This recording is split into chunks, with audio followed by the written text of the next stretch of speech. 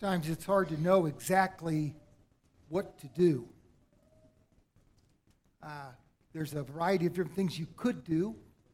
I think about today, had someone offer me tickets to the Chiefs game tonight. That'd be fun. Go to Kansas City, watch the Chiefs hopefully beat the Denver Broncos. That'd be a fun evening. Somebody else was talking to me about going caroling tonight and going by and visiting different people that are shut-ins that we haven't seen and singing Christmas carols to them. That sounded like fun. Yesterday afternoon, I got a message from Jonathan Runyon about a youth group party they're having down at their house, and he was describing all the different things they were going to do as part of that party, and I thought to myself, it'd be fun to be a teenager for the night, because that sounded fun. And I looked at it, and I thought, man, I'd like to do that. Several weeks ago, I found out about a group of people that we were on our missions trip with in Alaska from Bethany, Missouri, and they have a dinner that they're hosting tonight for Ryan and Angie and some of the other staff members that are back for their yearly meetings at Avant. And so they're wanting to have a dinner for all those people that have fed them so many times up in Alaska. And they invited the ones that went on our missions trip that were with them to be there. And so those are my options. Which thing am I going to do? Well, because Jack Rush is a friend of mine and he won't let me off, I'm going to Bethany to eat with our friends from there. And it's, of all the options I have, it's the one that's going to work out. You have options in your life. And I've had people ask me at different times, so Pastor, what should I do? And the truth of the matter is, I'm barely able to figure out my own life. I'm a little hesitant to give you much advice on what to do about your life. But I do believe the Bible does give us clear information, truth, that should guide us as we make our decisions in life as to what we are going to do. I want you to notice this verse that we're looking at today, Hebrews 12, verse 1. A lot of times I look at a lengthier passage in that, but I want you to look at just this one verse because this one verse contains so much. Therefore, since we are surrounded by so great a cloud of witnesses, let us also lay aside every weight and sin which clings so closely, and let us run with endurance the race that is set before us. If you note in this one single verse, 3 times the author has included himself in the group of all of us together. We, us, together have to make these choices that are right. In other words, the author does not exempt himself from a personal responsibility as to how he is going to respond. He also does not exempt himself from the opportunity to respond. So let's walk through this verse just for a little bit and consider it in the few moments that we have before we visit the Lord's table. The first thing that stands out in this particular passage is this statement about the cloud of witnesses.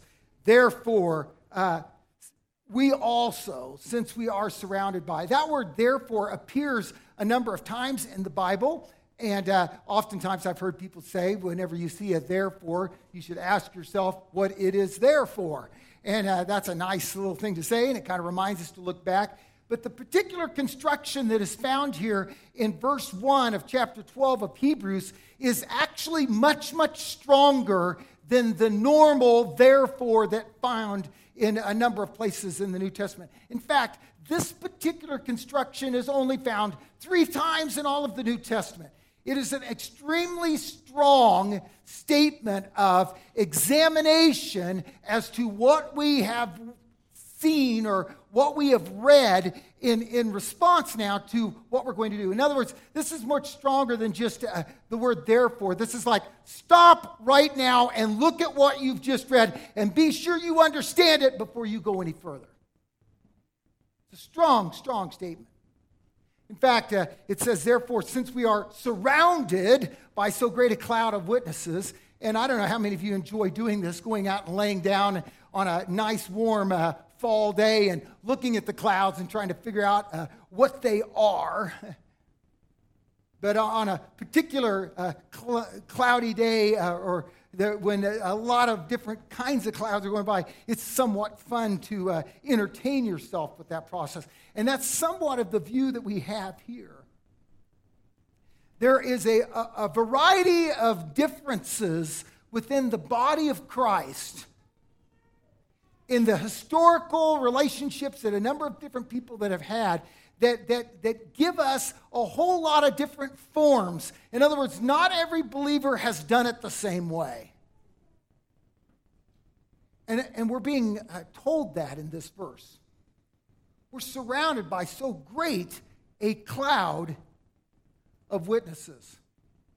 The variety, you look back through chapter 11, and chapter 11 just touches on a few of the people that are highlighted in the Old Testament. But even in the few that are touched on there, there is such variety. In fact, we talked about it last week, and we talked about the different flaws of the faith of these different people, and that we were amazed by the different kinds of people that God could say, this one, and that one, and each one of their stories we could spend an entire week on. A couple of things to note, though, is it says cloud of witnesses. The author is not saying cloud of examples. In other words, he's not saying these people show you how to do it or the right way to do it. These people, instead, what he's highlighting is these people are all witnesses to someone. Now, when you think about a witness, things come to mind. And one of the things that comes to mind is that although the character of a witness is significant, it is not what is primary. There's been a couple of times I've been called into the courtroom to be a witness. I don't think I've ever been on trial yet, but there's been a couple of times I've been called in to be a witness, and I would consider myself to be a person of highest possible character. And every time I've been called to the witness stand, I've been interrupted by a lawyer or by the judge or by someone, and every time I've ever been called into court, I've been dismissed before I got to say everything I wanted to say. And probably some of you are thinking right now, that's not surprising. And the reason why is because my character is not what mattered primarily. It's what I had seen or what I knew that mattered. These people that are highlighted in chapter 11 are not being highlighted for their own selves. They're being highlighted for what they reveal to us about God. In other words, the primary message of the Bible is not anthrocentric, in other words, man-centered. What can we learn about people? But the primary subject of the Bible is theocentric. What does this teach us about God? And especially in Hebrews chapter 11, that is the author's intent. Not to tell us that Abraham or Moses or Jephthah are great examples of how you should live, but to say that David,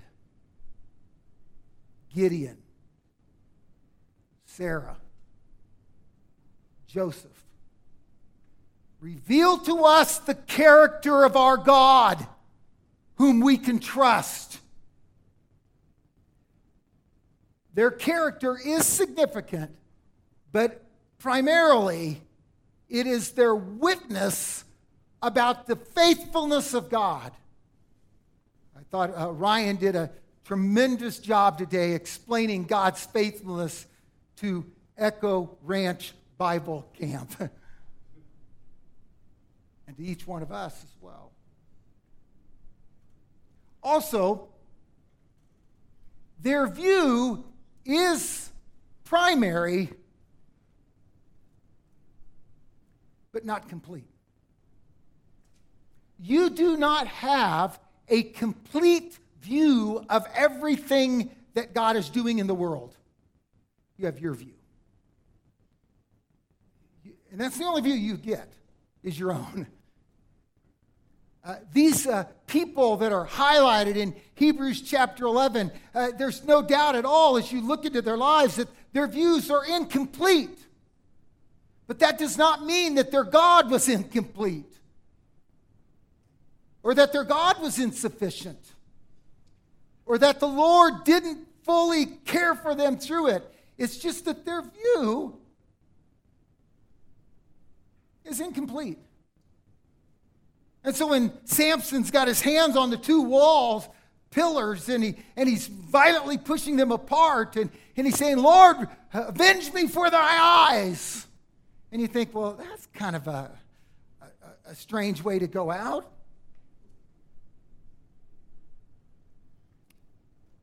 His view is not complete.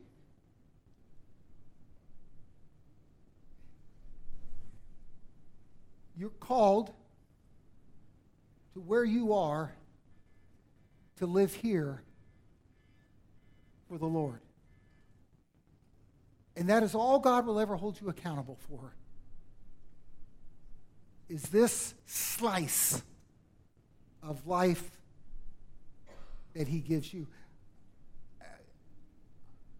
We're surrounded by this great cloud of witnesses. And so now, though, he refocuses to say, let us. You know, it'd be easy to spend the rest of our time critiquing what these people could have done differently in chapter 11, and how if the children of Israel would have gone through the Red Sea this way, or if the men of Gideon's army would have responded this way, or if Jephthah would have decided to. It's so easy to talk about them and be critical of them, but the challenge of the passage is to say to yourself, let us.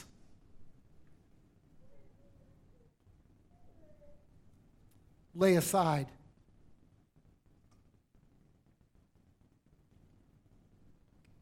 every weight and sin.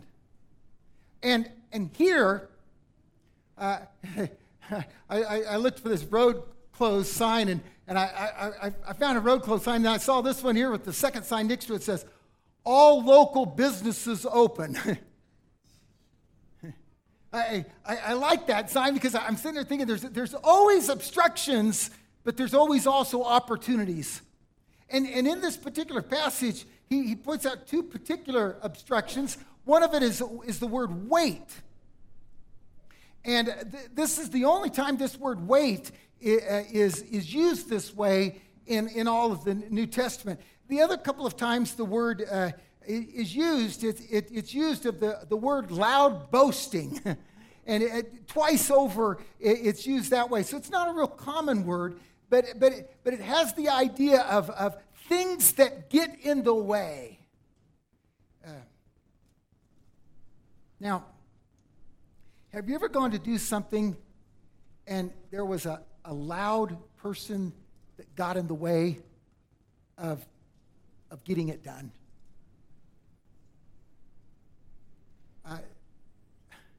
They blocked the ability to complete. That's the way this word is being used in the other place it's used. And so when it says wait here, it's not necessarily something that's wrong, but it's something that's not needed.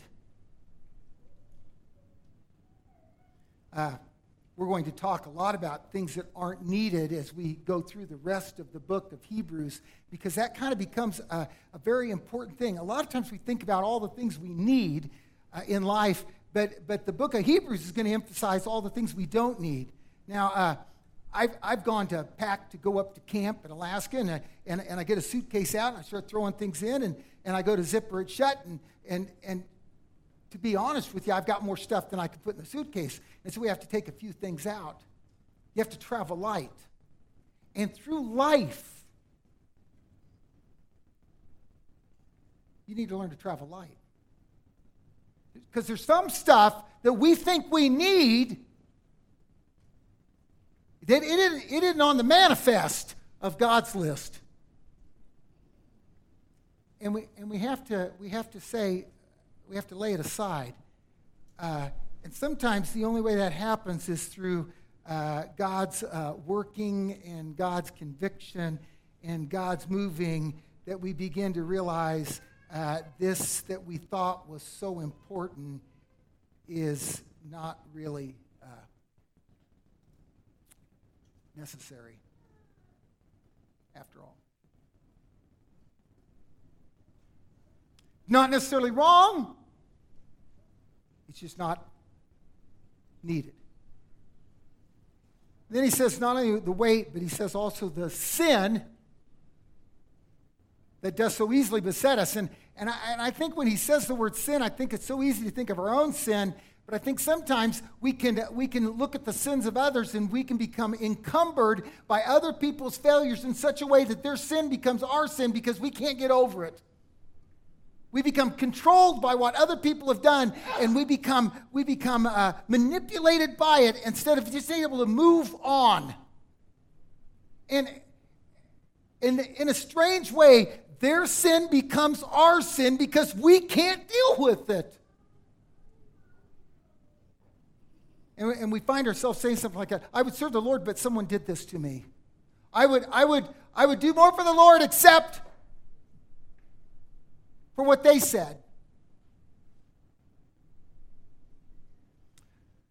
Might not necessarily be your sin, but it is avoidable.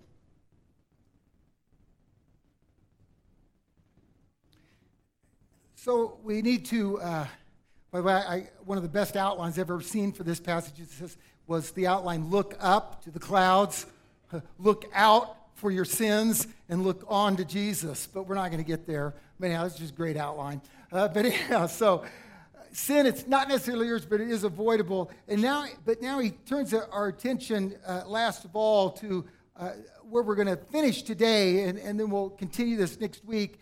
And it says, and the sin that does so easily ensnare us, and let us run with endurance the race that is set before us. Now, there's a kind of bicycle racing that I have only seen on video. I've never actually seen one in real life. I have seen road races. I have seen mountain bike races. And I have seen triathlons, and a very interesting form of bike racing. But there's this other form that's somewhat popular in Europe, and it's called cyclo racing. Now, what a great way to race your bike. You carry your bike. And the goal is to see how well you can carry a bike. You might think, that must be the dumbest races in the world. Actually, what happens is there are places on the course that you need a bike, and there are places on the course you have to carry your bike. And so you run with the bike over your back as you go through mud and streams and situations where the bike. But then when you get to open areas, you climb onto the bike and you ride it. You have to determine when best to ride the bike, when best to carry the bike, how best to complete this race with my bike. Now, he says, run with patience, the endurance, the race that is set before you. And in fact, this word race is not translated race any other time it appears in the New Testament. Every other time this word appears, it's actually translated fight. Watched a movie the other night. Very interesting movie. A lady was giving a eulogy for her sister that had died. And so as she was giving this eulogy for her sister that had died, she said, "Some people say that life is a race. And so I guess my sister finished first." And then she paused and she said, "But some people said that life is a fight. And I guess I won because I'm the last one standing." And there is a strange way in which life is a race, and there's a strange way in which life is a fight. And there are challenges to the trail. Your challenges are not my challenges. My challenges are not yours. For instance, you have to learn how to get along with me. But I have the enormous challenge of figuring out how to get along with you. It goes both ways, doesn't it? And by the way, that's not the same thing. Getting along with me and you, not the same. All of us have our own challenges to this trail. But also, it is a journey. The reason they keep carrying the bike is because sometimes they could move faster in the bike and get done sooner. And so there's some things you got to carry because down the road it'll help you. Some things are in the way and they need to be discarded.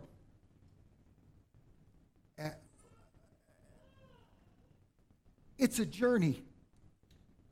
And stuff that is important to you today maybe didn't matter 5 years ago.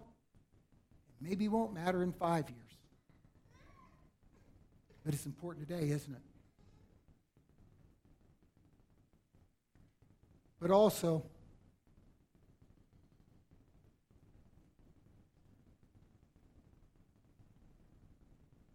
it's your race.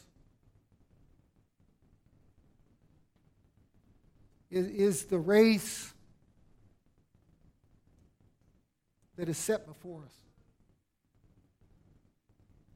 If I would have chosen how I was going to live life, I wouldn't have chosen this. I'm sorry. It's a path, and sometimes that path is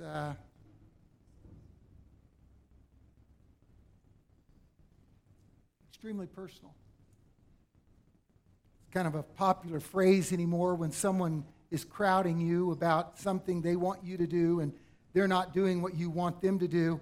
It's somewhat of a popular thing to say to someone like this, stay in your lane. You know, stay in your lane. Stay in your lane. Aren't you glad that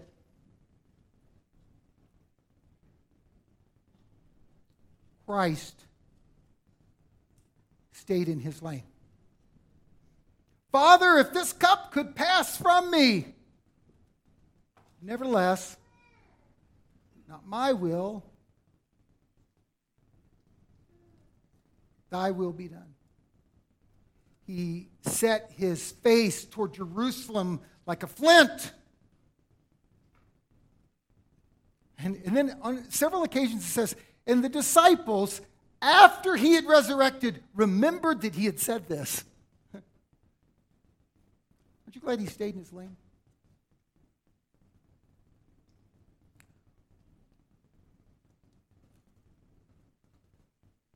You will never be able to redeem other people like Christ did us. But your life can be a witness. Unlike anyone else's in this world. If you lay aside every weight and sin which does so easily cling to us. Run with endurance the race that is set before us, looking unto Jesus. Father, we come before you today and we just recognize that we each one all have personal challenges that can be just completely overwhelming. And we need your help. And for these things, Christ died. And for this, he was raised up on the cross. He is our Redeemer, Advocate, High Priest, and friend. And so as we come to this time of reflection upon the death of Christ and the full power of it into our own lives, we pause to say, thank you for not straying from the course. Thank you for completing the race so that we could find from it strength for all that comes into our world. Thank you for the cross. Thank you for Jesus.